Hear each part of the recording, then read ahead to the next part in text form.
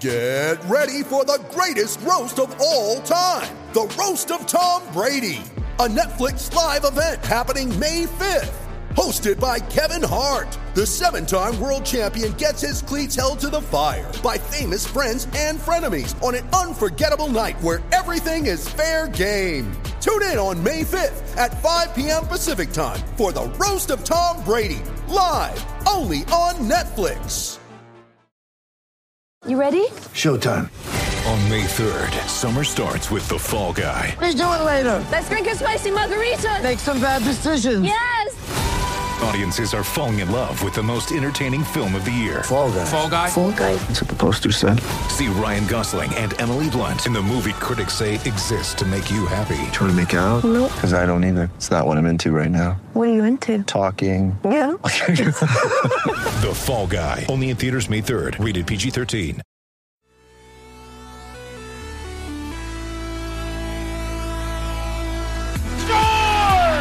Johnny Toronto! I wonder if they can hear it on Long Island. 2-0, Riley Roslovic, great save by Anderson. Riley stayed on side. The late man Matthews, great move. What a goal! Beauty, Austin Matthews. Matthews flipped it up for Marner. Mitch Marner centering, Hyman to the net, scores! He took fast down and his shot trapped into the corner of the ring. All right, here we go. Episode 37 of Not Another Leafs podcast on the Hockey Podcast Network. At Ken Stapon, at B McCarthy 95, at LeafsPod, at HockeyPodNet. And a reminder that this podcast is brought to you by DraftKings. Basketball teams are entering the final month of the regular season as they gear up for the playoffs. And while some teams are locked to make the playoffs, others are still fighting for their opportunity to chase the Larry O'Brien Trophy this summer, a la the Raptors. DraftKings Sportsbook, America's top-rated sportsbook app, is putting you in the center of the action with the chance to turn $1 into $100 in free bets. Turning $1 into $100 is simple. Pick any basketball team to win their next game, and if during that game the team of your choosing hits a 3, you bring home $100 in free bets. That's 100-to-1 odds on the team of your choosing hitting a 3. They don't even need to win the game. That's basically a lock. This year's teams have been hitting threes at an unprecedented pace, so get in on all the action on DraftKings Sportsbook before this offer ends. DraftKings is safe, secure, and reliable, so you can deposit and withdraw your funds at your convenience. What do we want you to do? Download the top-rated DraftKings Sportsbook app now. Use promo code THPN when you sign up to turn $1 into $100 in free bets if the basketball team of your choosing hits a 3. That's promo code THPN to turn $1 into $100 in free bets for a limited time only at DraftKings Sportsbook. Must be 21 years or older in New Jersey, Indiana, or Pennsylvania only. New customers only. Restrictions apply. See DraftKings.com/sportsbook for details. Gambling problem? Call 1-800-GAMBLER or in Indiana 1-800-9-WITH-IT. Don't look now, but the Toronto Maple Leafs, Leaf Nation, have the most points in the NHL. That's right. They are in first place with 57, a record of 27-10-3 on the season after beating Montreal last night. And we are happy to be joined by friend of the show and analyst at Maple Leaf Hot Stove, Ian Tulloch, for today's episode at Ian Graffs. Ian, welcome back to the podcast. Yeah, glad to be back. How are you guys doing today? Oh, man, doing great after that win. I know BMAC was all horned up last night after watching the Leafs knock off the Canadiens. Okay, so we have to let Ian know first. I missed the last episode that we dropped Monday, Ian. It was a healthy scratch for me. But, Ken, I'm going to call you out because I took a listen to the episode on the ride home, and I don't know how you can remember Bo Horvat's birthday, who recently turned 26, but you forget mine, which was 2 weeks ago. I was a tad offended, Kenny, I won't lie. I've been known to forget people's birthdays in the past. The funny thing is, I think I wish you like a happy prior to birthday, where you're discussing that it was coming up, and then I just completely disregarded it. So apologies and happy belated. How many years young are you now? Was that your 26th, 27th? 26, Patrick Elias year. Yeah, that's right, Patrick Elias. Well, congratulations on staying alive over the weekend. And where's your college at? Thunder Beach, north of Barrie. It's beautiful. Thunder Beach. It's beautiful today. Gotta enjoy the nice weather while we have the chance. Man, I don't know about you guys, but I've been so impressed by Jack Campbell's play this season. And he just continues to build on the positive momentum from the beginning of the season to now, where he's now setting, Toronto Maple Leafs records for the most wins in a row by a goaltender. Ian, this has been so impressive to watch, and although his goaltending style can be a little bit unorthodox at times, it doesn't seem to matter because he's getting the W's. Yeah, 10 games into the season, he's at a .944 save percentage. That's pretty ridiculous. I saw someone tweet out the other night, how many games does he need to start before he starts getting Vezina consideration? And I thought it was a joke at first when I saw it. But yeah. The fact is, when you look at any of the analytics, if you look at the goals saved above expected, he actually leads the NHL right now if you look at it on a per 60-minute basis, just based on how many games he's played versus how many pucks he's stopping versus what he's expected to stop. It's truly, I don't want to say unprecedented, but it's totally unsustainable what he's doing right now. I think we all realize that he's not going to finish the season with a .944. If he plays league average the rest of the way, I think you're probably happy, even if it dips down into .910, .920 range. The biggest thing is that it's providing stability between the pipes. And we know as well as anyone that goaltending can be voodoo. That if you pay a ton of money for a goaltender, just look at the Montreal Canadiens, you usually don't end up too happy with it. So it's good to have guys like a Jack Campbell who can come in and all of a sudden, wow, now you have someone who can stop pucks for you. Goaltending's so crazy because it's the position that matters the most in terms of dictating the outcome of the game. But it's also the position in sports right now that's the most difficult to predict. So where does that leave you as an organization? How many resources do you actually put into the position? I think guys like Jack Campbell are kind of showing you that, wow, maybe we shouldn't be putting a bunch of money into our number one goalie because sometimes the backup comes in and he has a much better year. That's fair. But I'd have to say that it's still Anderson's cage. Everyone's acting like Jack Campbell is the second coming of Christ. Like, this is a bachelor party for him right now. You can talk about the record. You can talk about the stellar stats. He's putting up Vezina-like numbers. But guys, let's be honest. This is Anderson's cage, and if you're Anderson waking up today, if anything, the pressure just keeps alleviating off his shoulders. And when we talk about down the stretch here, it's been great how we can take the load off Freddie. Game 1, I still want Frederik Andersen between the pipes. I think you might be alone there, man. I don't know. It sounds like it's going to be Jack Campbell's crease moving forward. You look at the way that the players are reacting to him right now. At the end of the day, if he keeps winning games and he keeps making saves, it's going to be hard to take him out of the net. One interesting thing with Campbell is that he's never actually been a full starter at the NHL level before. He's never carried a starter's load, and the nagging injury that he seems to be nursing right now makes me a little bit worried long-term, because if you want it to be Jack Campbell's net moving forward, can he play a full starter's load? Can he go through a full playoff series without needing Frederik Andersen to come in and spell him for a game or two? So recency bias right now, though, man. It's easy to say that. It's easy. And again, if I'd agreed, we'd just end the podcast here. I mean, this is ultimately Fred's crease. But I'm not gonna sit here and say Jack Campbell is the starter. I'm not giving him the keys to the car. It's a 1A, 1B situation, and number 2 is Michael Hutchinson. But again, the guy, I believe, has to be Anderson still when he's ready to go. Yeah, I don't know that it's going to be Anderson's net when he comes back. I think that Campbell's played his way into the starting role. And to be quite honest, I'm getting a little bit concerned now about Anderson's health. I mean, we haven't seen this guy on the ice in what's coming up on 3 weeks. I believe his last start was March 19th, and he hasn't been skating since then. The organization has been pretty quiet about what his injury is and what he's going through. So it's kind of difficult to speculate who's going to get the starting nod. But I think right now, you probably have to go with the hot hand, and the hot hand is Campbell.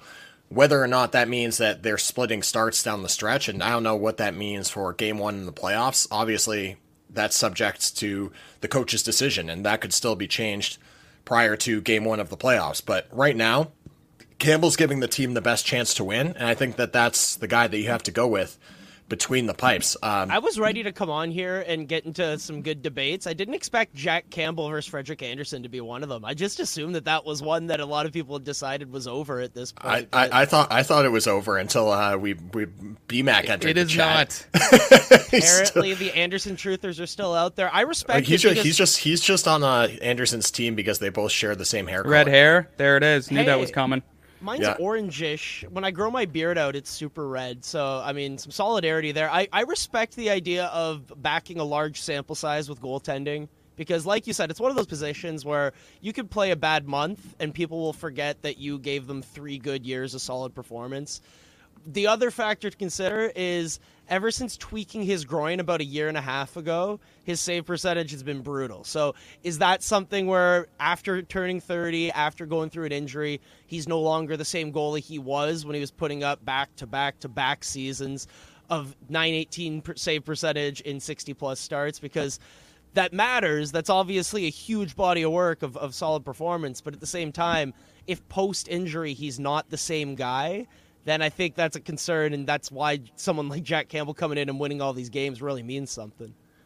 Well, if BMAC is on Team Frederik Andersen because they have the same hair color, I suppose that would make me on Team Austin Matthews because we're sharing the same hair color and the same dirt stash. Matthews has been on an absolute heater, and we were talking about before whether the wrist injury is healed or not. I think it looks right as rain at this point. He scored his 27th goal against Montreal. That's his sixth of his last 7 games that he scored. 7 goals through that stretch. Hyman also contributing with a goal and an assist. I think it's fair to say that Hyman, Matthews, and Marner are now a top 3 line in the league. And I say that when you look over the last 8 games, they've combined for 28 points between the 3 players. BMAC, you agree? I absolutely agree. I think this is really, Hyman really is a fixture on that line. I mean, last night he's locked in. Like towards the end of the game, he's an absolute soldier out there, makes a huge block, and he looked like clearly roughed up afterward. I mean, usually he just kind of skates it off, but even in the handshakes, he was like, yeah, I'm good win, we'll get 2 points. But man, we've said this before, a versatile player, able to play up and down the lineup, and even without Nylander last night, that kind of shuffled the deck. Mikheyev back in the top 6, but yes, to answer your question, the Matthews, Marner, Hyman line, that's got to stay consistent for sure. Yeah, I've been trying to think of where it ranks among the best lines in the NHL because it's obviously up there. When you think of the best lines, I think of the McKinnon line in Colorado would probably be my number 1 line right now. That entire team is just, they've been playing a different sport than everyone else the last month or so. They've been unbelievable. I also think that the Danault, Gallagher, Tatar line gets overlooked in Montreal. I think if you look at their ability to control the game and live in the offensive zone and the quality of chances that they generate versus their opponents when they're on the ice, it's just completely tilted in Montreal's favor. So it's a sneaky line. Yeah, very sneaky line. People don't realize how effective it is. I know that they don't have the star power of a Matthews, a Marner, even a Hyman, a guy that everyone knows is good without the puck. That Gallagher-Danault line, it's unbelievable what they've been able to do the last 2 or 3 years.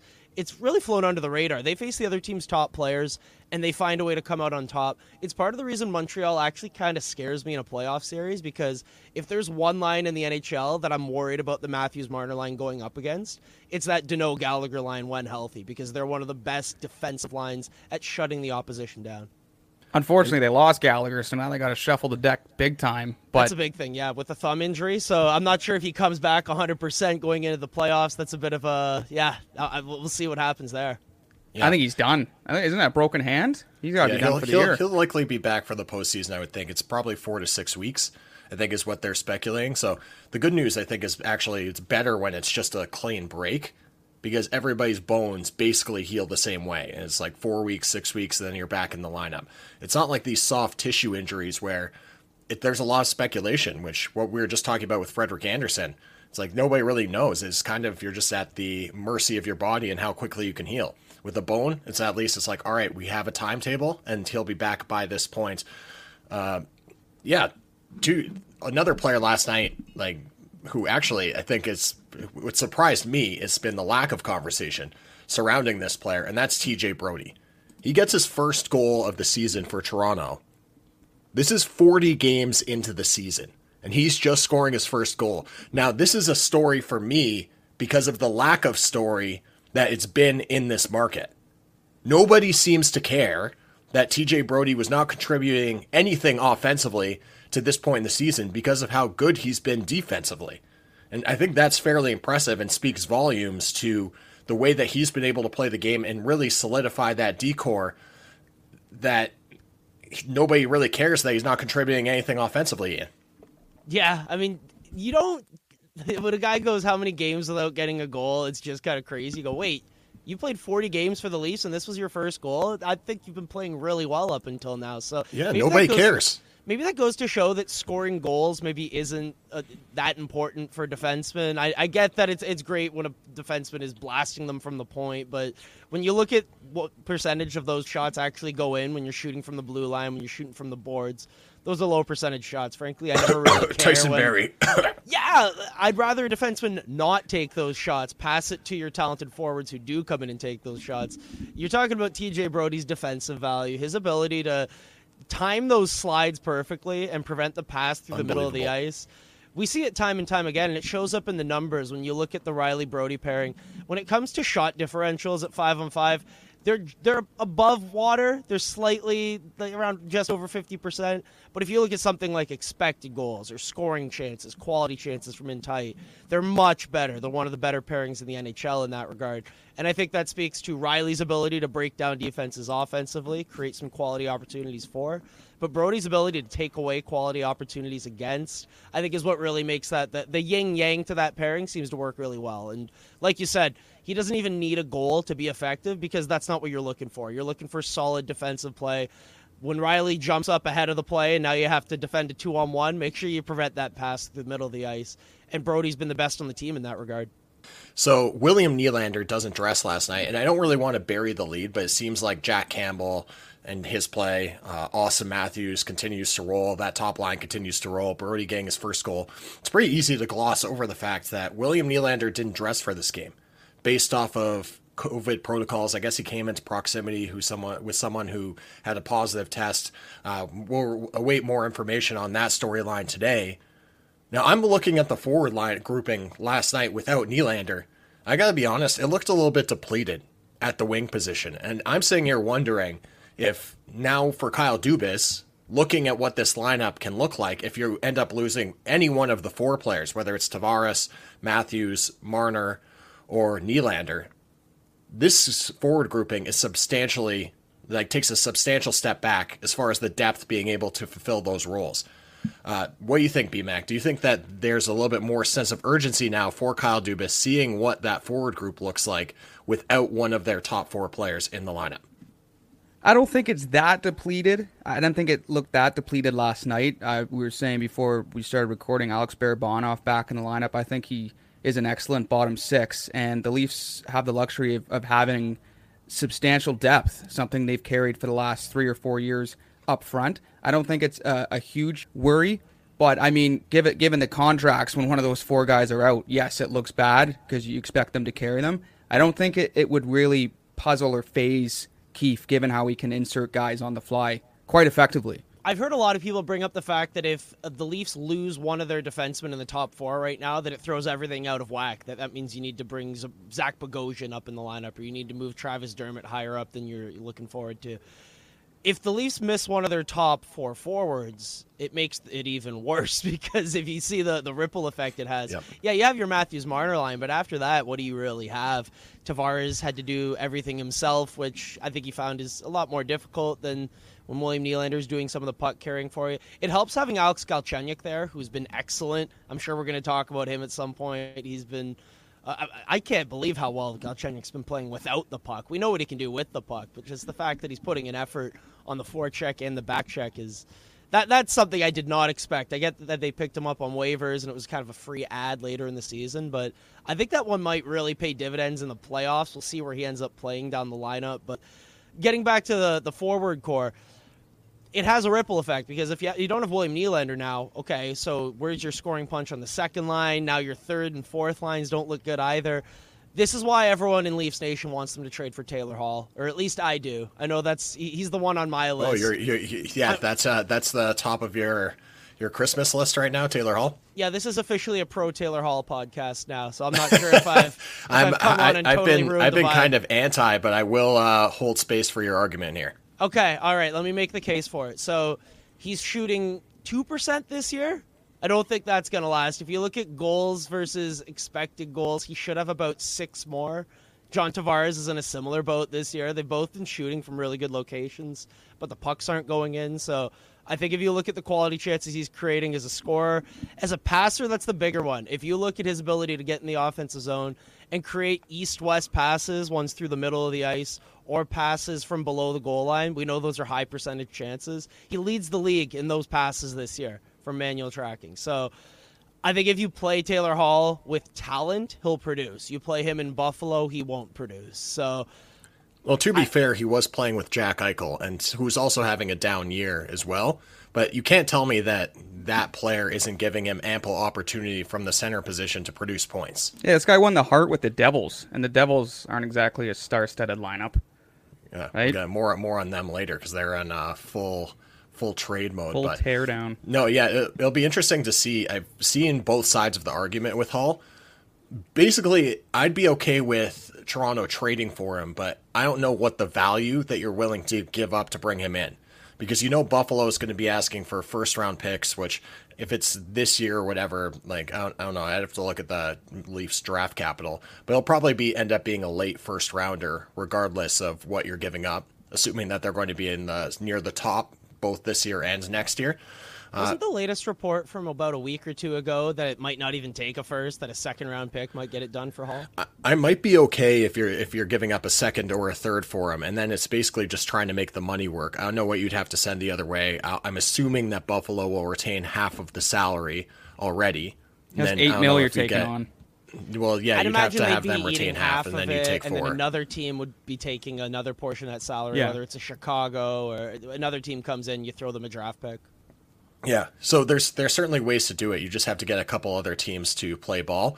The Maple Leafs actually did that with Robin Lehner last season. Yeah. They had him come in, retained a little bit of his money, and ended up acquiring a pick. So not unheard of, but it'll be interesting to watch. Yeah, Ian, just give me your thoughts quickly on Galchenyuk. I wasn't planning on bringing him up today because Brendan and I have kind of talked ad nauseum about his contributions on the wing with Chucky, Tavares. Ian. Yeah, we love the guy. we're big fans of what he's been able to do. It certainly seems like you are as well. Yeah, so I grade the players on a scale from 1 to 5 every night, and different players, I'm looking for different things. You know, you're going to grade a fourth liner different from how you grade Austin Matthews. So you're going to be looking for separate kind of components of a player's game when you're evaluating them. With Alex Galchenyuk, I've known over the last 6-7 years that he's a talented puck carrier. He's a talented player in transition with the puck. So when I see him make a really nice play at the blue line to gain the zone, it's really cool, and I enjoy it, but I know he can do that, so that's not something I'm really looking too hard for. The biggest thing I've been looking for with him is his effort without the puck. When he's going in on a forecheck, is he putting in those extra strides to really win that battle? On the back check, is he getting back in time, or is he the one responsible for odd man rushes against? And so far, he's actually graded out super well defensively, and that's something that if you ask a Montreal Canadiens fan, hey, what was Alex Galchenyuk like in your time? They will not tell you that he was a forechecking expert or a back-checking expert or a defensive specialist. In Toronto, he's been getting in the shooting lanes and blocking shots. He's been winning puck battles in the corner. This isn't what I expected when they signed him. This isn't what I thought he'd be providing. But on top of that skill that he gives you in transition, he's also providing some defensive value. I really like what the Leafs are getting from Galchenyuk. I don't think he's going to last in their top 6 after they make that trade for a forward. But I do think he's someone that can still contribute even in the bottom half of the lineup, considering what he's done away from the puck. That'll be interesting to watch from Sheldon Keefe, how he rearranges the line based off of, I think we can all run under the assumption at this point that Dubas is certainly going to add someone that can contribute in the top 6. So it'll be interesting to see how he shuffles the deck because like Galchenyuk's looked pretty good on the wing with Tavares and Marner, but it remains to be seen if he can contribute in a bottom 6 role. Part of the reason that we've highlighted that he's been so successful, and Pierre LeBrun brought this up on Overdrive, is that the Leafs basically put him in his natural habitat, which is with other skill players on a top line where he's expected to play in a more offensive-minded role. And although he has been able to contribute as well in other areas of the game, as you've cited, Ian, part of the reason why he was having such difficulty in Pittsburgh and Arizona and Ottawa or wherever the hell else he's playing over the last little while. Half the league. Yeah, exactly. We were just actually talking. Brendan McCarthy called him a suitcase right before he came to Toronto as he got shipped out of Ottawa to Carolina. Ultimately, didn't end up even taking the flight. 6 teams in the last, 6 years? So yeah, it's a bit of a it makes suitcase. sense. But yeah, he certainly was, and the list continues to add, or he continues to add to that list. Rather, it just remains to be seen if he can contribute consistently in a bottom six role and not playing with those top two players. But I guess we'll just have to wait and see what Kyle Dubas does. One thing I want to with Jason go ahead. Spezza, if you don't mind me just quickly jumping in Yeah, there. of course. He played with Jason Spezza one game, and they looked really good together. So that's something I could see maybe as a sheltered offensive role that you give some more offensive zone starts to. You give him a bit of talent down there. The other option I saw someone bring up the other day is what if you tried out an Engvall-Mikheyev pairing with Alex Galchenyuk? They provide the defense. He provides some of the puck carrying and transition ability. Maybe it doesn't work because maybe you want those to be guys who are going up against the other team's better players, and you don't trust Galchenyuk in that situation. But I thought it was an interesting kind of way of balancing the lines between the Engvall-Mikheyev, who are clearly your long, athletic. They're kind of like, I'm thinking in basketball, it's like your OG and your Siakam just defensively just swarming guys with their long limbs. And then when they do poke the puck free, you have Alex Galchenyuk there to do some stuff with the puck in open space as kind of the main transporter on the line. It's something they could test out, but you definitely have ways that you can use Galchenyuk, whether it's on that Tavares-Nylander line, you can throw him on a Spezza line. I'd like to see what he could do on that Mikheyev-Engvall pairing because that's an interesting way to see, if you can do that, it's another look that you can throw out there in the playoffs. Really like Kerfoot centering Jumbo Joe and Jason Spezza. That third line has been pretty formidable for the Maple Leafs. I mean, initially you think, okay, Kerfoot, you're centering two known, dinosaurs. renowned vets, prolific careers, whatever. Yeah. But I think they've meshed really well, and obviously Kerfoot kind of been the scapegoat of this team in terms of trade bait. But also on Mikheyev, quickly, Ian, this guy can't finish. I mean, some of these games. I mean, last night could have been 4-3, 5-3 because of Mikheyev. Now he did assist on Matthews' opening marker. Granted, there was a line change and everything, but he set it up. I think you almost have to assume that he should be part of a package deal, no? So I can understand the frustrations with him not finishing. What's weird is that he was finishing last year, and even though he never had the best shot or the greatest hands, he was producing last year at a pretty solid clip. This year, he's generating the chances, especially on the penalty kill. You can pencil him in for a 2-on-1 every game on the penalty kill. Him and Kerfoot just seem to find a way to do that every time and not score, ever. For whatever reason, Mikheyev will generate the 2-on-1. Yeah. He'll do everything right, but just a routine shot. And then a routine save. I tweeted out the other night, when it's Mikheyev on the breakaway, I just assume it's not a goal. Just walk away from your TV. Scroll through your Twitter timeline, go crack yourself a beer. You don't need to. Yeah. I think Nick Alberga was saying on the Leafs postgame show that he's like Mikael Granlund's 2.0. Like great separation and just cannot finish on Michael a breakaway Grabner, no matter what. Michael Grabner, yeah, pardon me. I was going to say Mikael Granlund could be also a suitcase. Yeah, pardon me. Granlund's on the mind, all the trade talk. Yeah, Grabner 2.0. But here's the thing with Mikheyev. I think you want to keep him around because of the things he provides for you without the puck. I think this team has so many talented offensive players. Matthews, Tavares, Marner, Nylander. How many guys do they have that you trust to hold a lead in the third period? You don't trust Jason Spezza to do that for you. As much as we love Alex Galchenyuk, I don't think you're throwing him over the boards with 5 minutes left when you're holding a 1-goal lead in the playoffs. Engvall is a guy that you can do that with. Mikheyev's a guy you can do that with. So even though he's not producing and it's super frustrating when he cuts to the net and he can't seem to get the puck up and get it over the pad when he's trying to tuck it, he still provides that defensive value. It's mind-numbing, so frustrating. I get it. I get it, man. I'm grading these games too. I'm trying to find a way to say, okay, this is the time. This is going to be the 2-on-1 where you break through, and I get to show the clip, and I get to cheer for you. But maybe he's just destined to never score a penalty kill goal, and that's okay because he still provides value in other ways. Yeah, no, I agree. I've compared him to a runaway train in the past, where he's just got tremendous top-end speed, gets separation, but there's no control there. Once he gets in tight on the net, he's just got the old stone hands. Let's move to around the league.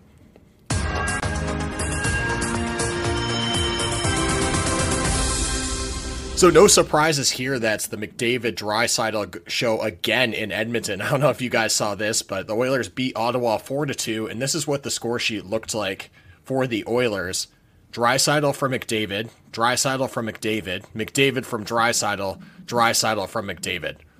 if the Oilers were playing 3-on-3 consistently, like if they, like, let's say the NHL for some reason was just like, we're just going to do 3-on-3. The Oilers would be the Cup champs, like a lock for the Cup champs for the next like 3 to 5 years. They'd be a dynasty because these two players like are just absolutely outstanding and carry the team on a night in, night out basis, BMAC. They do. I think the play-by-play announcer needs a pitcher of water. The amount of times he's just saying McDavid to Draisaitl. It's just routine at this point, man. It really is. They're just taking over the league, and it's crazy to watch. I mean, I'll admit, I don't typically watch Edmonton Oilers games start to finish, but even when you're taking it in for a brief window and not just looking at the highlight pack, man, it's a whole different experience. Like they just run the team. The offense runs through them.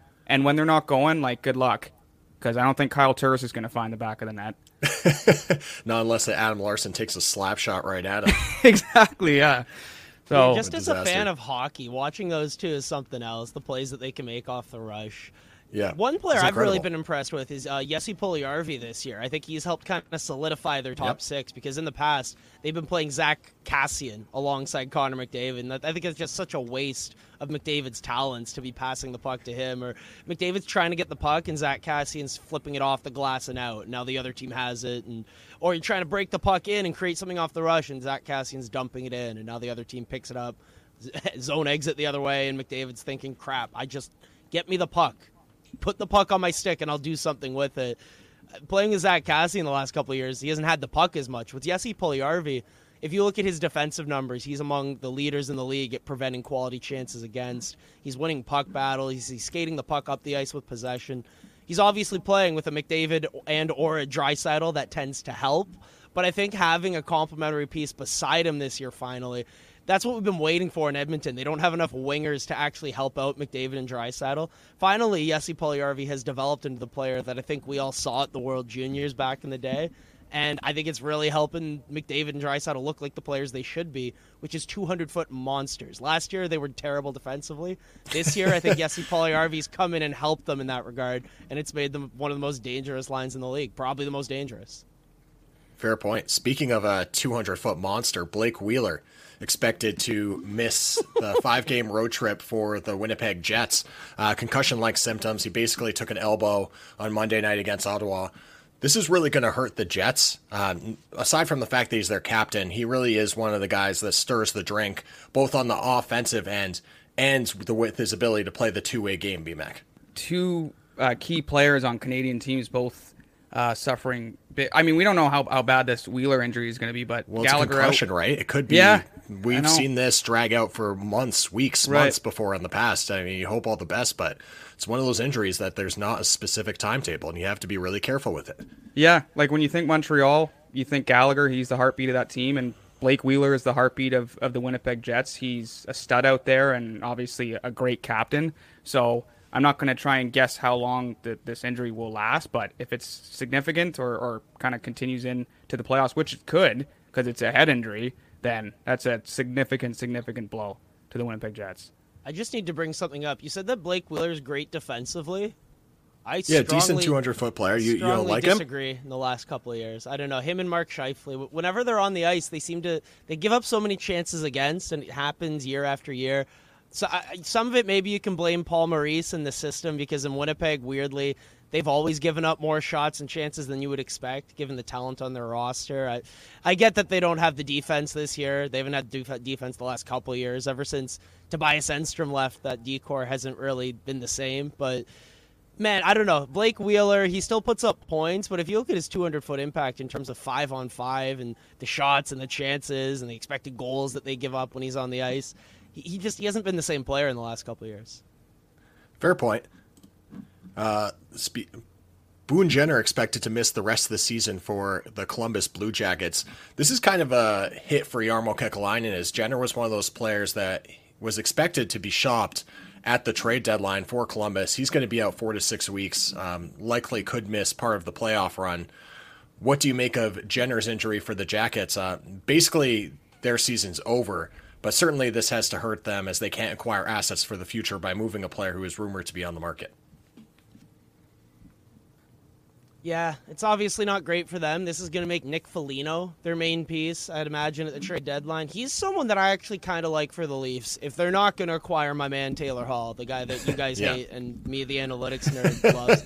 So if let's say Taylor Hall gets traded to Colorado or Boston or insert team, now the Leafs are looking, okay, who's next on our list? It's obviously not Kyle Palmieri because, as we're going to discuss later, he did get moved. So who's next on your list? Well, we're starting to run out of names here because I'm assuming Matthias Ekholm isn't high on your list because he's a defenseman. You're looking for the next best forward on your list. So to me, it's between Michael Granlund and Nick Foligno. And you'd be getting different things from both players. Michael Granlund, better passer, better playmaker, a bit more versatility in that you can play him in your top six with your skilled players, and you can play him on a third line to center that third line to give you some an actual good center there instead of Alex Kerfoot. Yeah, fair. What Nick Foligno would provide you with is something that they're missing right now. It's those elements that everyone and their mother is looking for when they watch this Leafs team. They go, oh, they need a bit more grit. They need a bit more, push in front of the net. They need a bit more push in the corners. And as I get frustrated when I hear the Brian Burks of the world always emphasizing, oh, you got to add grit, you got to add toughness, you got to add pugnacity, and then you're bringing in Colt Norris, and it doesn't help you win. But Nick Foligno, if you look at his impact on scoring chances and preventing quality chances against, he's actually one of those gritty players who has a positive impact on the game. He's one of those guys that analytics nerds love and the true diehard traditional fans love. So if you're not going to get my man Taylor Hall, I think Nick Foligno is second on my my wish list for the Leafs. Kind of a big playoff guy. He gives me the playoff guy feels. Just does drove what Toronto he knows. Nuts last year. He knows what it takes to win in the big games. He's obviously a savvy veteran, worn the sea. Anytime you can acquire somebody who's worn the sea for any team, that's going to obviously add leadership value in your locker room. Do you remember when he was checking Crosby in that one series when he was given the assignment of shadowing him that entire series? And he did such a good job. It reminded me of Nazem Kadri on Connor McDavid that one game. Oh, yeah. Where you're just giving him fits in overtime. Didn't Kadri score the OT winner in that one as well? I believe. Yeah, there was a controversy. Like, was it interference? Was it a penalty? But it's hockey. You let it go. Yeah, especially in 3-on-3, I feel like they let stuff go a lot of the time. We brought up Palmieri before. Basically, he was one of the top trade pieces. He's been moved. Him and Zajac get moved to the Islanders from the Devils. Devils get a couple draft picks in return, a couple of prospects. We all knew that Lou Lamoriello was going to pull the trigger, particularly when Anders Lee went down and basically left him with a boatload of cap space because of the LTIR. So no surprise that Palmieri and Zajac both get moved to the Islanders. And also no surprise that Kyle Palmieri had to shave his beard upon arrival to a team that's governed by Lou Lamoriello. Absolutely mandatory. And I guess I'll throw in my tweet of the day here because the Islanders Twitter confirming game day update, Palmieri and Zajac will play tonight against the Flyers. I'd assume they'd have to, I know it's close. I guess they're coming from Newark, but I thought they wouldn't play till, I don't know, the weekend or next week, but they're inserted right away. That's about as close as you can get as far as the trade is concerned. That's from true. Like the Coliseum on the islands to Newark, New Jersey. It's basically just like a quick trip across the bridge, and there you are. But man, the Islanders, they're coming back with a vengeance. They obviously have Barzal, Nelson, Pajot down the middle. You had Zajac in there somewhere, and then Kyle Palmieri is a bona fide top six. They're going to look another scary big good. Playoff guy, and especially guys in a brutal bloodbath in the Mass Mutual East. You got to load up against teams like Boston and Washington. So the Islanders are for real. Yeah, they're one of the most structured teams in the NHL, probably the best structured defensively in their own end. You look at their ability to take away the middle of the ice. If they get their defense set, if you don't capitalize on a rush chance against them, you're dead. You're not going to score on them on the cycle. You're going to need a really good bounce. You're going to need to get the puck luck that night because the system that Barry Trotz has put in there and everyone's buying into it. Their top pairing of Pelech and Pulock has been unbelievable this year. We're talking about underrated forward lines. They're probably the most underrated defensive pairing in the NHL. They deserve some legitimate Norris consideration for what they're doing at 5-5 right now. So you add some talented forwards to this group and Kyle Palmieri who can get you some goals. Travis Zajac, I think, is way past his prime, but maybe he's someone whose defensive prowess can help you, particularly in a Barry Trotz system. I was wondering if they were going to be one of the teams that would be in on Taylor Hall, because I thought they might have needed another puck transporter other than Matt Barzal.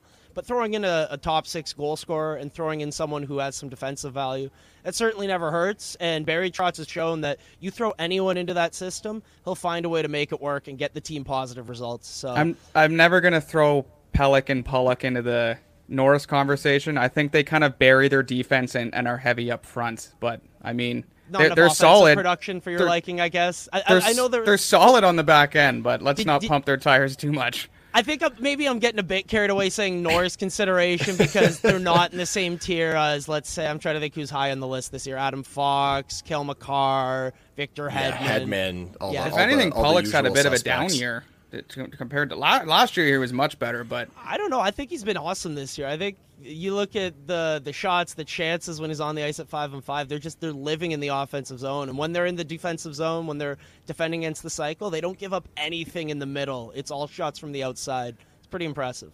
This is why we brought Ian on for New York Islanders defense debates, Winnipeg forward debates. This is the episode of Not Another Leafs Pod. Weeds here. I've got tons of Sam Girard content if you're interested, but that's I don't know next if that's week, where man. we're going to. Yeah, next week. That's what's the Habs podcast called on our network? I can't even recall. Anyways, we'll just wrap this up quickly. I don't want to get too far into this as we touch on Monday. I basically just want to update the story before we go to the bar. The number is 21. For the amount of Canucks players who have tested positive for COVID-19, including 4 members of the staff.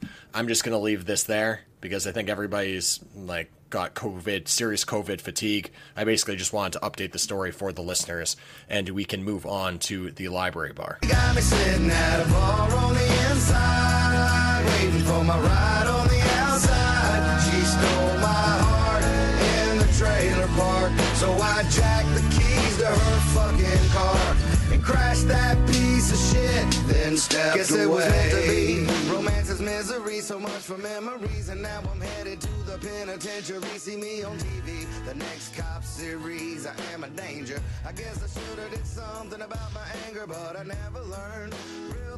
All right, Ian, I think we've had you on in the past, and so you know the rules. You got to pick somebody who's at the bar and drinking. Al's brother kind of went off the book on Monday for who he chose.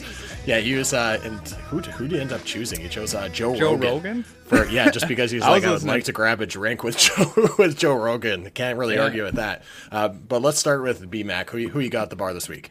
I'm going to go with Akil Baddoo, outfielder for the Detroit Tigers, and man, he's had quite the start. First MLB at bat, hits a dinger. Second game, hits a grand slam. Third game, walk-off single. Yesterday, first career RBI triple. He's been an absolute stud. He's going to come back down to earth, but man, the Tigers, which can be kind of boring to watch sometimes. I don't know how big of a baseball fan you guys both are, but the Tigers got a gem in Akil Baddoo, and this is just the beginning for the kid. I'm going to go with Jesperi Kotkaniemi. He actually ended up getting bumped up off of the 4th line due to the injury from Brendan Gallagher. But basically, with the addition of Eric Stahl, this bumped him from top tier player who some Habs analysts said he was going to be more valuable to Montreal than Austin Matthews was to the Leafs. Ha! That's what I say to that. But he's basically fighting for his life right now and fighting to be a relevant center on Montreal. I know he's young. I know he needs time to develop. But this is a wake-up call for Kotkaniemi, getting bumped down to the 4th line on something that could be, if he can't realize his talent. I'm going to go to my tweet of the day here. It's from our friend of the show, Ross Levitan, at Ross Levitan. Habs fans will look at you with a straight face and defend taking Jesperi Kotkaniemi over Brady Tkachuk in the 2018 draft. Just another reason you simply can't trust them.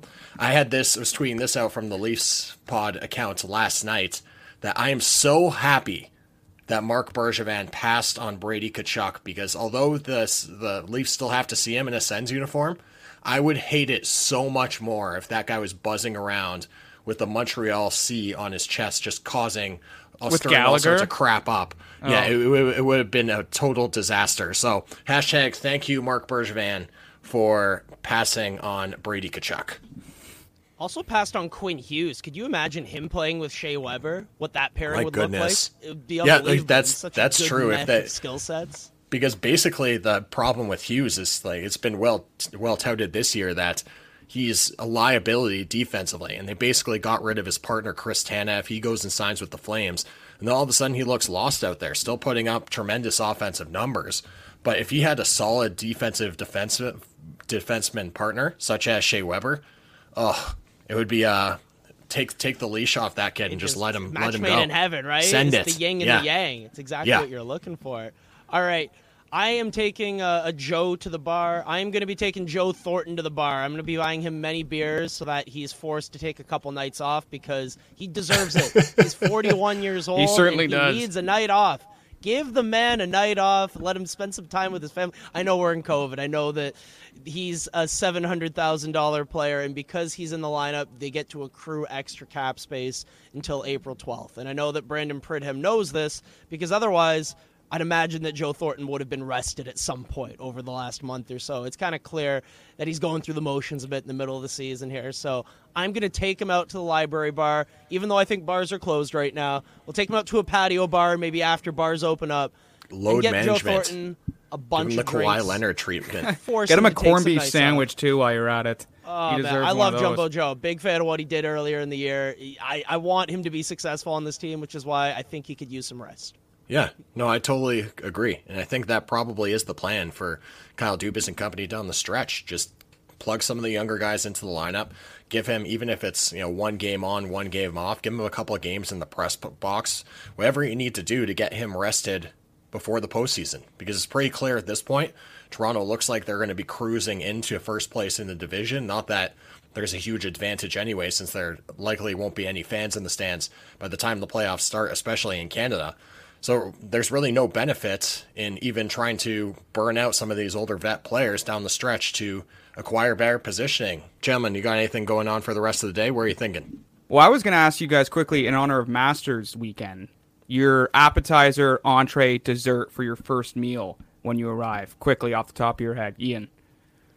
See, I've been golfing with my dad. At least that's the one thing we did in quarantine last year, that we got to spend a bit more time together. So that's the one thing I'll remember about 2020 is that even though it was the worst year ever, I got to work on my golf game a bit, and I still suck. So when I compare myself to some of these guys at the Masters, I go, man, this is brutal. Well, so what was the question? What's my meal? What do you think for a snack? The snack food. And appetizer, entree, dessert for your first meal. You just arrived at Augusta. I need. They got to sell beer there, right? I feel like I would need to. I'd assume get so. The juices yeah, you can flowing. have whatever That'll be beers the you most want. You could important have Budweiser's, Coors Light. Keep in mind that usually somebody, like whoever wins the Masters, has to pick up the tab. I think that's who decides what the appetizers or whatever are going to be. I'm going to go with like a little like Cajun shrimp skewer as the appetizer. Yeah, I like that. Like a little fresh lemon juice on top. That's a nice, fairly light. We're going to go with the bacon-wrapped filet mignon with side of Brussels sprouts and mashed potatoes as the main. Just a nice light main before you go out to have to play around to golf the next day. For the desserts, I'm going to go with a double chocolate cake with a scoop of vanilla ice cream. Money. I think you nailed all three. Gotta keep it simple, I'm going to go with bacon-wrapped scallops to start things off. You got to have something with the bacon shrimp wrapped in there. sauce. Yeah, the shrimp sauce, too. That's money. Damn. A little prime rib, Yorkshire pudding, and some mashed potatoes with the gravy, like, in the middle. So it's a little prime rib, I like that, yeah. And then for dessert, maybe, like, red... I don't usually eat dessert. I'm not just saying that because we're recording. I don't usually eat dessert. I used to also be, like, over 250 pounds, so I've tried to cut that back. But I treat myself because I'm at Augusta, so it'd probably be red velvet cake because that stuff's bomb. Yeah, Man, gotta sneak one in while you're in Augusta. I'm thinking, have you ever asked someone, hey, what would your last meal be? You're on death row. That's basically what we're asking you I'm right thinking, now. okay, all right, so is it blueberry pancakes? We're going with bacon and eggs? Are we thinking steak? No, that's not your last meal. I'm trying to think what I would go with. That's not your last meal. That's the meal that you get when you end up at a diner at 2:30 in the morning after getting absolutely and that's all they have left. Yeah, you get 2 blueberry pancakes with the side of bacon and 2 sunny side up eggs. You put them on top of the pancakes and then pour syrup on the whole thing. Sometimes You'll I have a thank me smoothie later. with it. That's one of my suggestions. Wash it I down? don't know. It works for me. So it doesn't work for some people. I don't know. But let's see. What would my meal be? I'm at Augusta. I'm feeling a steak sandwich. I could go for a steak sandwich. Caramelized onions in there, maybe? Oh, that does sound good. Instead of You just helping out a friend. Just helping out a want to friend. be at the ACC, going Instead for the of prime regular rib fries- sandwich. Instead of regular fries, we are gonna go with those nice, tasty sweet potato fries. That's my Nice. favorite. Yeah, got to get some of that chipotle mayo to dip them in. And Yeah, you need the chipotle mayo with the sweet potato fries, certainly. and I need a beer, whatever they've got on tap. I'm not too picky when it comes to beer. And you're scratching dessert?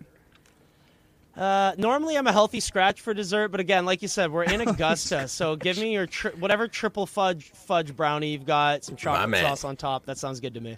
That's what I'm saying. Love Load it. up the chocolate. I'm more of an Love it. appetizer guy myself. Savory first. Yeah.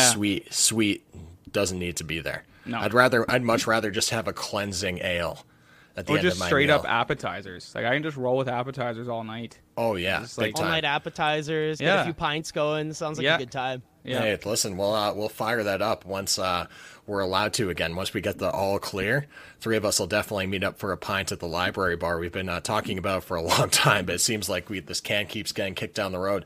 Might have to wait till after the Leafs win a cup at this point. Jeez. Oh, and hopefully that'll be in I don't know, July, August. I was gonna say, how What's many the months playoff away is picture that? looking Yeah, like? plan the parade. It's coming soon. Not too far away. I don't even know when the playoffs start at this point. It's like June, Yeah, isn't it? it's just in The flux. one May? year the Leafs win the cup will be when we can't have a parade for it. That's just the way that life's gonna work. Yeah. Yeah, we can have a boat parade on Lake Ontario. It's Yeah, socially Matthews will be like distanced. Brady, just wasted. Jack Campbell will be carrying him home. We'll all be Yeah. 6 feet apart from each other wearing masks. It'll there's no way that would actually work. Yeah, you'll have to take the parade all the way up to Pickering.